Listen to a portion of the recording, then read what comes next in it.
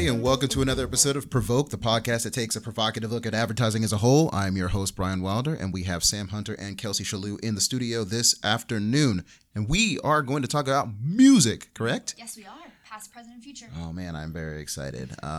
Music is a driving force for a lot of people, for a lot of different reasons. Most people probably not go into this episode. And so we really just want to kind of break it down and see how advertising fits into it, kind of talk about some new shows, old shows. You know, I'm probably going to start dating myself at some point. We're definitely going to talk about MTV and TRL. And then kind of move into how music and brand partnerships work and what, you know, advertisers can learn from them, and kind of really just discuss the future implications of music partnerships and just where it could go in the future with VR, AR, and QR codes for whatever reason are making a comeback. I don't know. They die and then they come back and then they die again. But yeah, we're going to talk about all that. So we're just going to jump right into it. So, as we know, the return of TRL has come back to MTV, and Brian, I really feel like you have the most to say about this. And yeah, so I mean, TRL to you back in the late 90s, early 2000s. I was about to say, watch it. I'm not that old. Yeah, and made it return, this past week? Or was it like a week or so, like a week and a half so ago. Yeah. Mm-hmm. So, I mean, on your stance, what is it cool that they're making comeback? Is it hard? Like, do they have even a space to make a comeback? Because from my perspective, and what I'm thinking is, like, early 90s, there was way less media than there is now. So TRL, MTV kind of was this cultural gatekeeper of what could be spread, what is cool, what's not, and of had this whole pop culture handle, which now is so dispersed along all the media that we have. So are they still going to be able to hold onto culture in the way that they used to, where that was like the source of, like, MTV just in general was the source of pop culture? Well, I mean, and it was kind of, they were just victims of circumstance. MTV was the source of pop culture because there weren't any other outlets at that time. Exactly. So, like, as far back as like the mid to late 80s, early to mid 90s, and MTV was really kind of gaining steam. That was the one place you went to from a pop culture standpoint, specifically, to kind of get all of your music news and information, whether it was a new band or a new music video or some amalgamation of both. Like, that was kind of just the bastion of pop culture on TV at that time. I mean, obviously with things like the internet and streaming services, the avenues in which people are able to kind of consume music and music culture have diversified 20 times over. So, I mean, part of me feels like they rolled out this new MTV or new TRL version from a nostalgia standpoint. And then another part is kind of just like trying to find a way to kind of recapture a lot of the magic, so to speak, that TRL had at one time. That there were people set their schedules to watching TRL, like rushing home and making sure that they saw, their vote was, exactly. Being able to see, Carson Daly on the screen and kind of look for certain music videos, new releases, new and hot releases, and that was kind of your gateway, especially when you were in middle school and early high school. Like, that was your gateway to kind of figuring out what was cool, so to speak. So I don't know. I mean, I think I watched clips of it. I watched parts here and there of it. And there were several elements they tried to maintain, like making sure that it was filmed live and trying to kind of spotlight new acts, which was another cool thing about TRL. It's like, granted, they gave a lot of airtime to existing acts and their associated acts, but they also kind of sometimes left room for new people or newer people to kind of like get center stage, and so which didn't have the platforms exactly. That was the platform, but now we have so many. Well, yeah, that platform now is YouTube. I mean, so, you can just completely bypass the whole television circuit and kind of just create your own stage online. So I also wonder, like, if showcasing music videos on TRL now is gonna come across more of like a what do you call it, like a roadblock with artists, because I feel like artists now have a tighter control of where their music videos are being distributed. And like Beyonce had a whole visual album, and I'm sure that she wouldn't want it to just be like, here it all is, all in one. Like, she made that whole project just so people and her fans would go out, buy it. And so I wonder if there's a tighter hold that's going to end up giving them a problem with. And that probably goes back to the whole streaming licensing and kind of, like, political side of sharing music. Well, I mean, I know that, and I can only speak for myself, being 30, I know that with music videos were a big culture. Again, back when there were very few avenues to discover new music and see how music could be displayed visually. And so that's why in a lot of music videos, the handful of music videos you see nowadays, there's 50 different instances of product placement because they have to pay for it. Like, they have to pay for it somehow, because music videos to this day, if they aren't expensive, they're more expensive than they were to make, a decade and a half ago. So I mean, as far as like having a tighter hold on anything, I don't know. I mean, well, you guys tell me. You're Sam, Kelsey, you guys are from like the much younger generation. Like, do music videos even have the same impact on TV? I don't know about on TV, but I think as a fan of an artist, definitely. I think like, I'm thinking of Kendrick right now, but when he released his new video, there were no, like, when music videos started dropping for his new album, that was a huge deal for Kendrick fans and Beyonce fans. For sure. However far you want to go back. But I don't watch TV.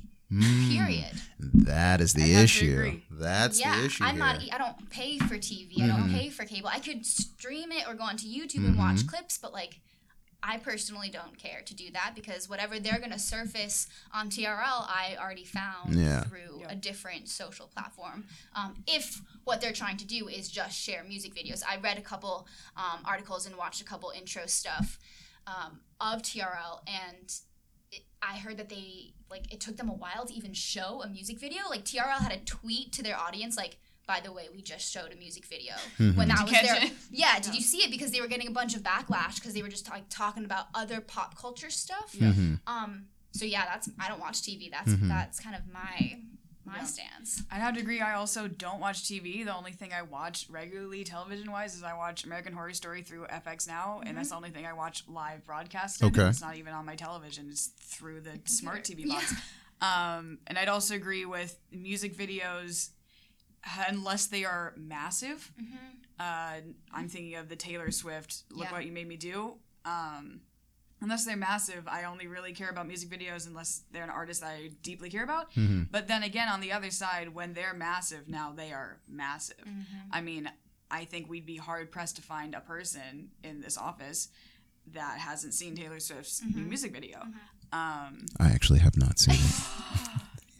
Well, you have to get with Found the times. One. Maybe it will be on TRL. Maybe you can watch it on cable.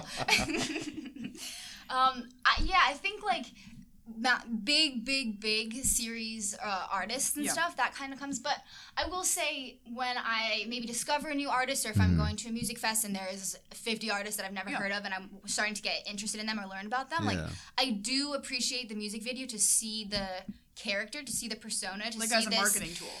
Almost. Well, yeah, it kind of sells them beyond their lyrics. If you can see them in motion, like what kind of things are they doing in their music video. I do appreciate that side of the music video culture. But I don't necessarily like sit around and wait for like new music videos. Yeah, and that's why I think MTV kind of missed the mark by airing it on television, like traditional TV. I think they definitely could have utilized some of the live streaming options through social media, whether it was on their Facebook page or Periscope or what have you. Snapchat, like one of the Snapchat. Oh, the Snap shows. That yeah, they could have played a whole music video through Snapchat, and that would have changed the game right there. So different. That would have been amazing. Are you listening, MTV? We're giving you all the good content right now, all these good ideas. Just talk to us after the show. Sorry. No, go ahead. I think that TRL does have the capacity to be that, like, the gatekeeper that we were talking about before, because as we talk about music being so diversified and on so many different platforms, the fact that there could be one show that, like, elevates someone to pop stardom again, but at the same time, that's impossible if you don't have viewership. and there's just not the same viewership on TV across the entirety of our demographic in particular. For sure. To really make it that gatekeeper again, even though it's very possible for them if they could harness that viewership. Yeah, I mean, absolutely. So, I mean, at the end of the day, I mean, MTV, I get what they were trying to do, but it's so far gone as far as like the different ways that we can share music with one another and kind of just consume popular music or otherwise, that I think this was more of like a nostalgia play. And even then, they should have brought Carson Daly back. It should have just been like a TRL special, like a 2-hour special. That would have been where where they been like all 90s, early 2000s. Yeah, just like maybe like 10 or 15 of the most like iconic TRL moments. Carson Daly's back still relevant. Yeah, I mean, he's still doing stuff. Yeah. And so, I mean, they could have been a situation where they could have brought back that nostalgia trip. I would have watched it if I had known it was going to be this two-hour thing and done. Like, hey, you remember this time? You remember when? And I'm like, yeah, I remember when. I was there. And then kind of just moved on to greener pastures. But I mean, I don't know what their long-term play is for this. So we wish them good luck. Good luck, MTV. Good luck, MTV and TRL. So to kind of switch gears a little bit, want to talk about, still staying in the vein of music, of course, is just partnerships, kind of like instances where brands, companies, organizations kind of teamed up with, there are like 3 or 4 that I can think of off the top of my head, teamed up with artists or even record companies or music collectives and kind of created something magical or not so magical. So I think the first one that comes to mind is Taylor Swift, who I have a love-hate relationship with, when she teamed up with UPS. Did you guys not hear about this? I don't remember that. Man, yeah. It was I don't want to call it an activation or experiential, but for when she released her latest album, people who bought actual CDs, then they had to be shipped. Yep. And so a concept. Yeah. And so exactly, right? And so she teamed up with UPS, and the UPS created like a couple of custom trucks. I want to say they were maybe just in New York or LA, where it was like UPS, the official the official shipping company of Taylor Swift. Oh, man. And they had like her album cover art on the sides of the truck, and I was just rap UPS fans. Yeah. And there's probably maybe 2 or 3 of them that kind of just rolling around the city. I was like, that is an interesting promotional stunt there. So cool. Yeah, so that's just one instance. Yeah. Of course, like Dr. Dre beat like speakers. I feel like that's always featured in a lot of music videos. Yeah. Like right at the beginning. But I mean, even with Dr. Dre, I mean, I feel like he's almost kind of transcended that at this point. Like Beats by Dre are more so are on the same level as Apple, because Apple owns it, but they're a lifestyle brand now. They're not even like music aficionados aren't even looking at Beats by Dre headphones for the sound quality. I mean, people are looking at it for, these just look cool as shit on my head kind of thing. Yeah. So something even, this is a little different, but I'm thinking of it now, is companies that aren't even music related, and I'm thinking of Red Bull, like their tradition, like Red Bull, going back to basics, is sport drinks, but they built they made a media company just around that brand, and they do they host studio sessions all around the world, and they bring artists in and just do this collab. And of course there's like this beautiful like refrigerator in the background, all their products and their logo and stuff like that. So companies that aren't even on a music track kind of filter themselves to be, because music is, like we just mentioned, part of our culture and something that people share.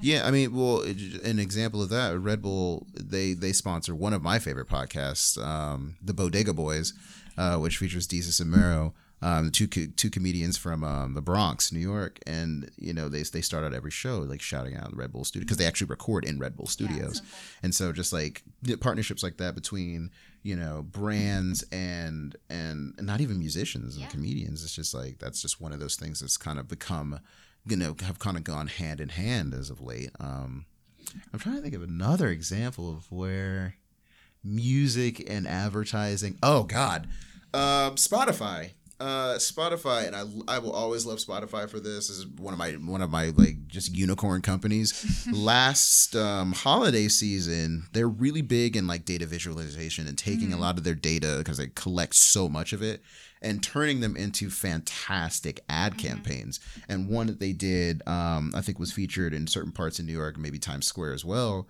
where they what was one example? It was like, so it would be like somebody played Justin Bieber's Sorry, 27 times in a row. What did you do? Like, and so like there was just like a whole series of ads like that where they just took, it's a brand, and granted it's a music brand, but it's still a brand that kind of harnessed music or the data that comes behind music and turned it into something fantastic. So using songs we all know and love. Yeah, exactly. Mm-hmm. On that same talking point is like we are served music and music suggestions using data just the same way that we're served ads based upon our listening history, for sure. What we're searching, what we're using, like what my Spotify recommendations is curated just to me, and you find new artists Absolutely. That way, and I like thinking about how we share music today with Pandora, with YouTube, with all of these things versus before any of that media, before TRL, before MTV, how people shared music was just word of mouth. And like you just mentioned the Bronx, but I go back to like DJ battles and I mean, you wouldn't even have to. I wouldn't go that far back, just because the one thing that people don't realize is that like things like YouTube's not that old. YouTube started in 2005. Yeah, it's crazy. 2005, but people talk about it like, oh, you remember YouTube, and that's way back in the day. Like, what did you guys do before YouTube? I'm like, it wasn't that long ago. It's just a testament to how fast technology has expanded in such a short period of time. But I mean, going back to what you were saying, before YouTube and Spotify, but after message boards, there were file sharing programs. Morpheus, WinMX, Napster, of course, Nutella. Wow. I can keep going. There's a bunch of them. Shout out to everybody who knew exactly what I was talking about just now. We are united and we are strong. But yeah, like file sharing, like P2P, and there's still a few out there, but P2P file sharing services and web apps were kind of just like that underground kind of Telegram service that gave you an opportunity to. Its initial intention was to allow people to share certain custom files that of music that my friends and I, we have a garage band and we recorded a couple tracks. Here you take a listen. And then obviously it turned into the monster that it became, to where the RIAA got involved and Metallica cried about it, and everybody was upset. I mean, for valid reasons, but I think that was where a lot of the file or music sharing opportunities came pre-YouTube, pre-SoundCloud, pre-whatever, streaming service that you're into, whether it's Pandora, Spotify, or any of the others. So I mean, it was a natural evolution of things, but again, it transpired in a very short period of time. We're talking on a like consumer user side of music, but then think about how artists, especially in hip hop and electric, which is like how they used to share music and samples. And I recently listened to a podcast on. I feel bad that I don't know the DJ's name. Maybe you'll know once I start telling the story. But he's a well-known DJ now. But before that, and before there was any platforms to do this, he would create what he called blab kits in his closet, and he would just make like a, and that was one blab, and then he would.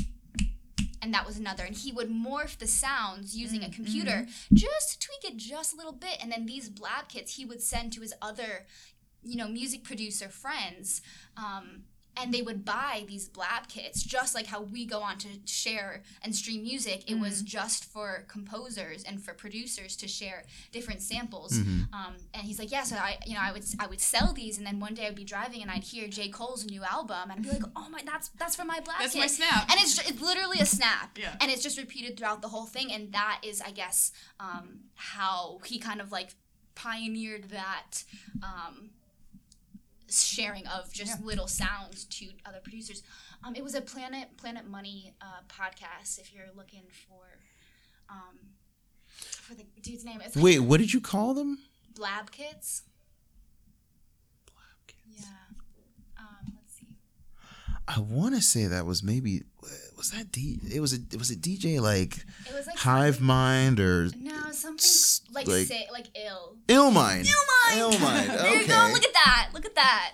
Dang, I was gonna say it's something like Illmind. He was like he's diseased. I don't. Yeah. No, Illmind. That's not even that far back though. No, it's not. It's not that far back, but that was something that I listened to last week. Yeah, that's where a lot of beats and snaps, and cool. Even then, I mean, shout out to Illmind, but even then, a lot of those snap kits came before him with like Lil Jon and the East Side Boys, like back in like the early 2000s, like late 90s, early 2000s.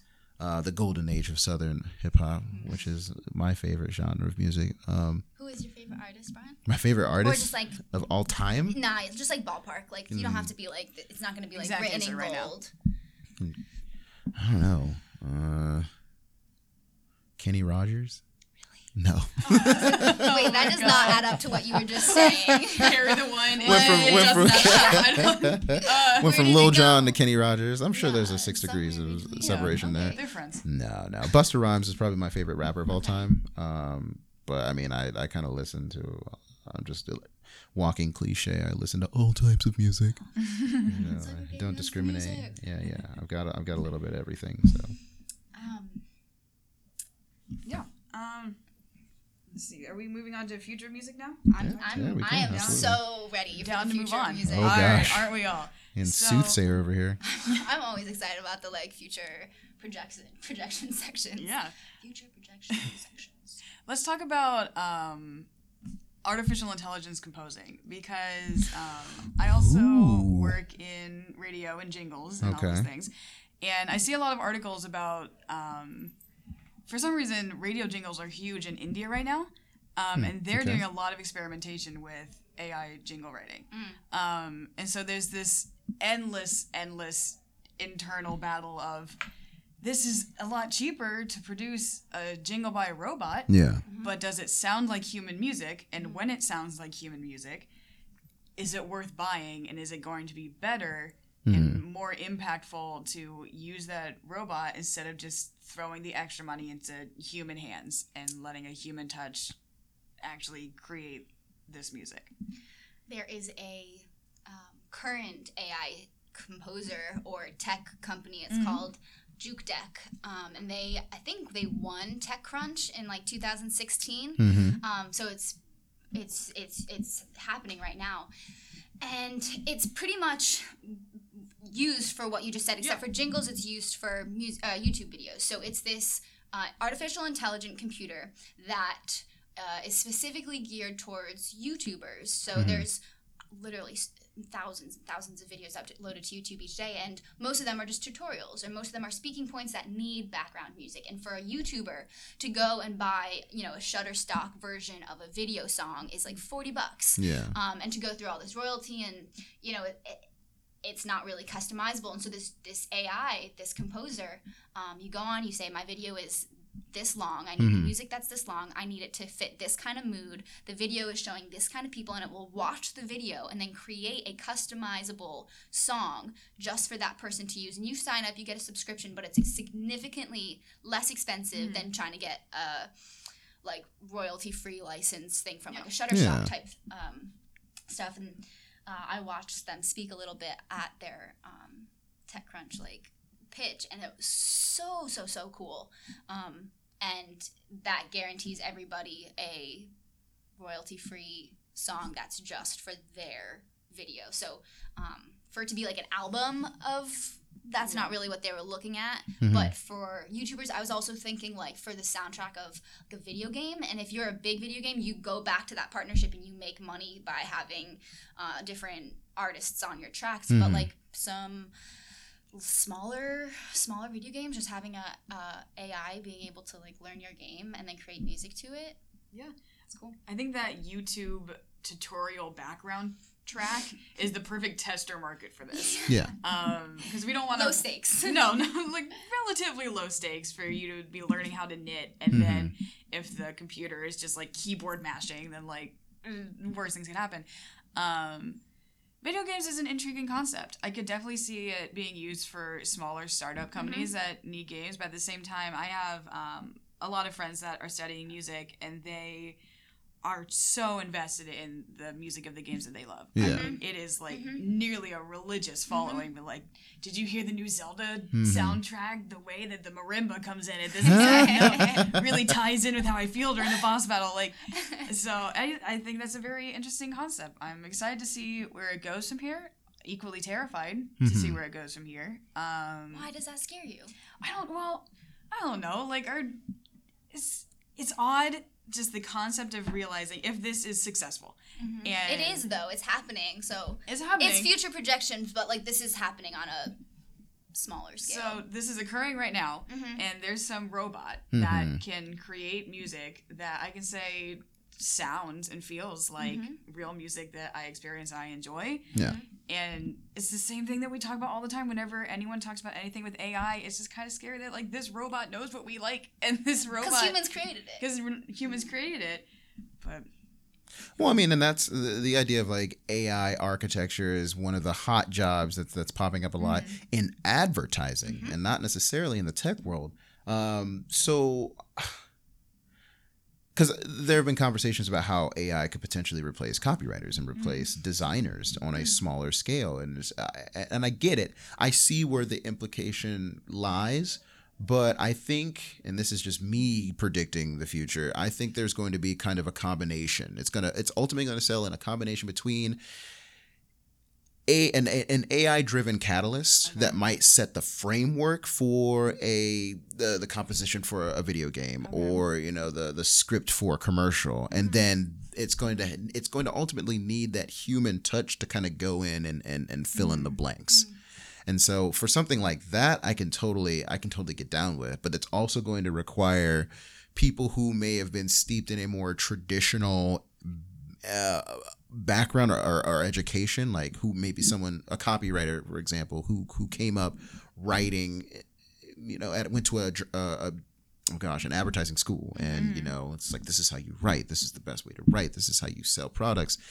They're going to have to pivot, like, drastically pivot and be and not become like an expert techie, but be able to navigate AI software enough to be able to work hand in hand with that software to create something completely new. So you're envisioning more of like this supercomputer that can endlessly test like the best combinations of things, and kind of like this, Mad Libs is a bad example, but like they know the framework and they're just kind of sending out the statistical best option, and then the human side is the polishing of it. Yeah, because as it stands right now, and I can't speak for every agency, but I know in past experiences, again using copyright as an example, like I have to be responsible for going back and researching everything that a client has done for a set number of years, from who they've targeted, how much their audience has shifted in 5, 10, 15 years, what have you,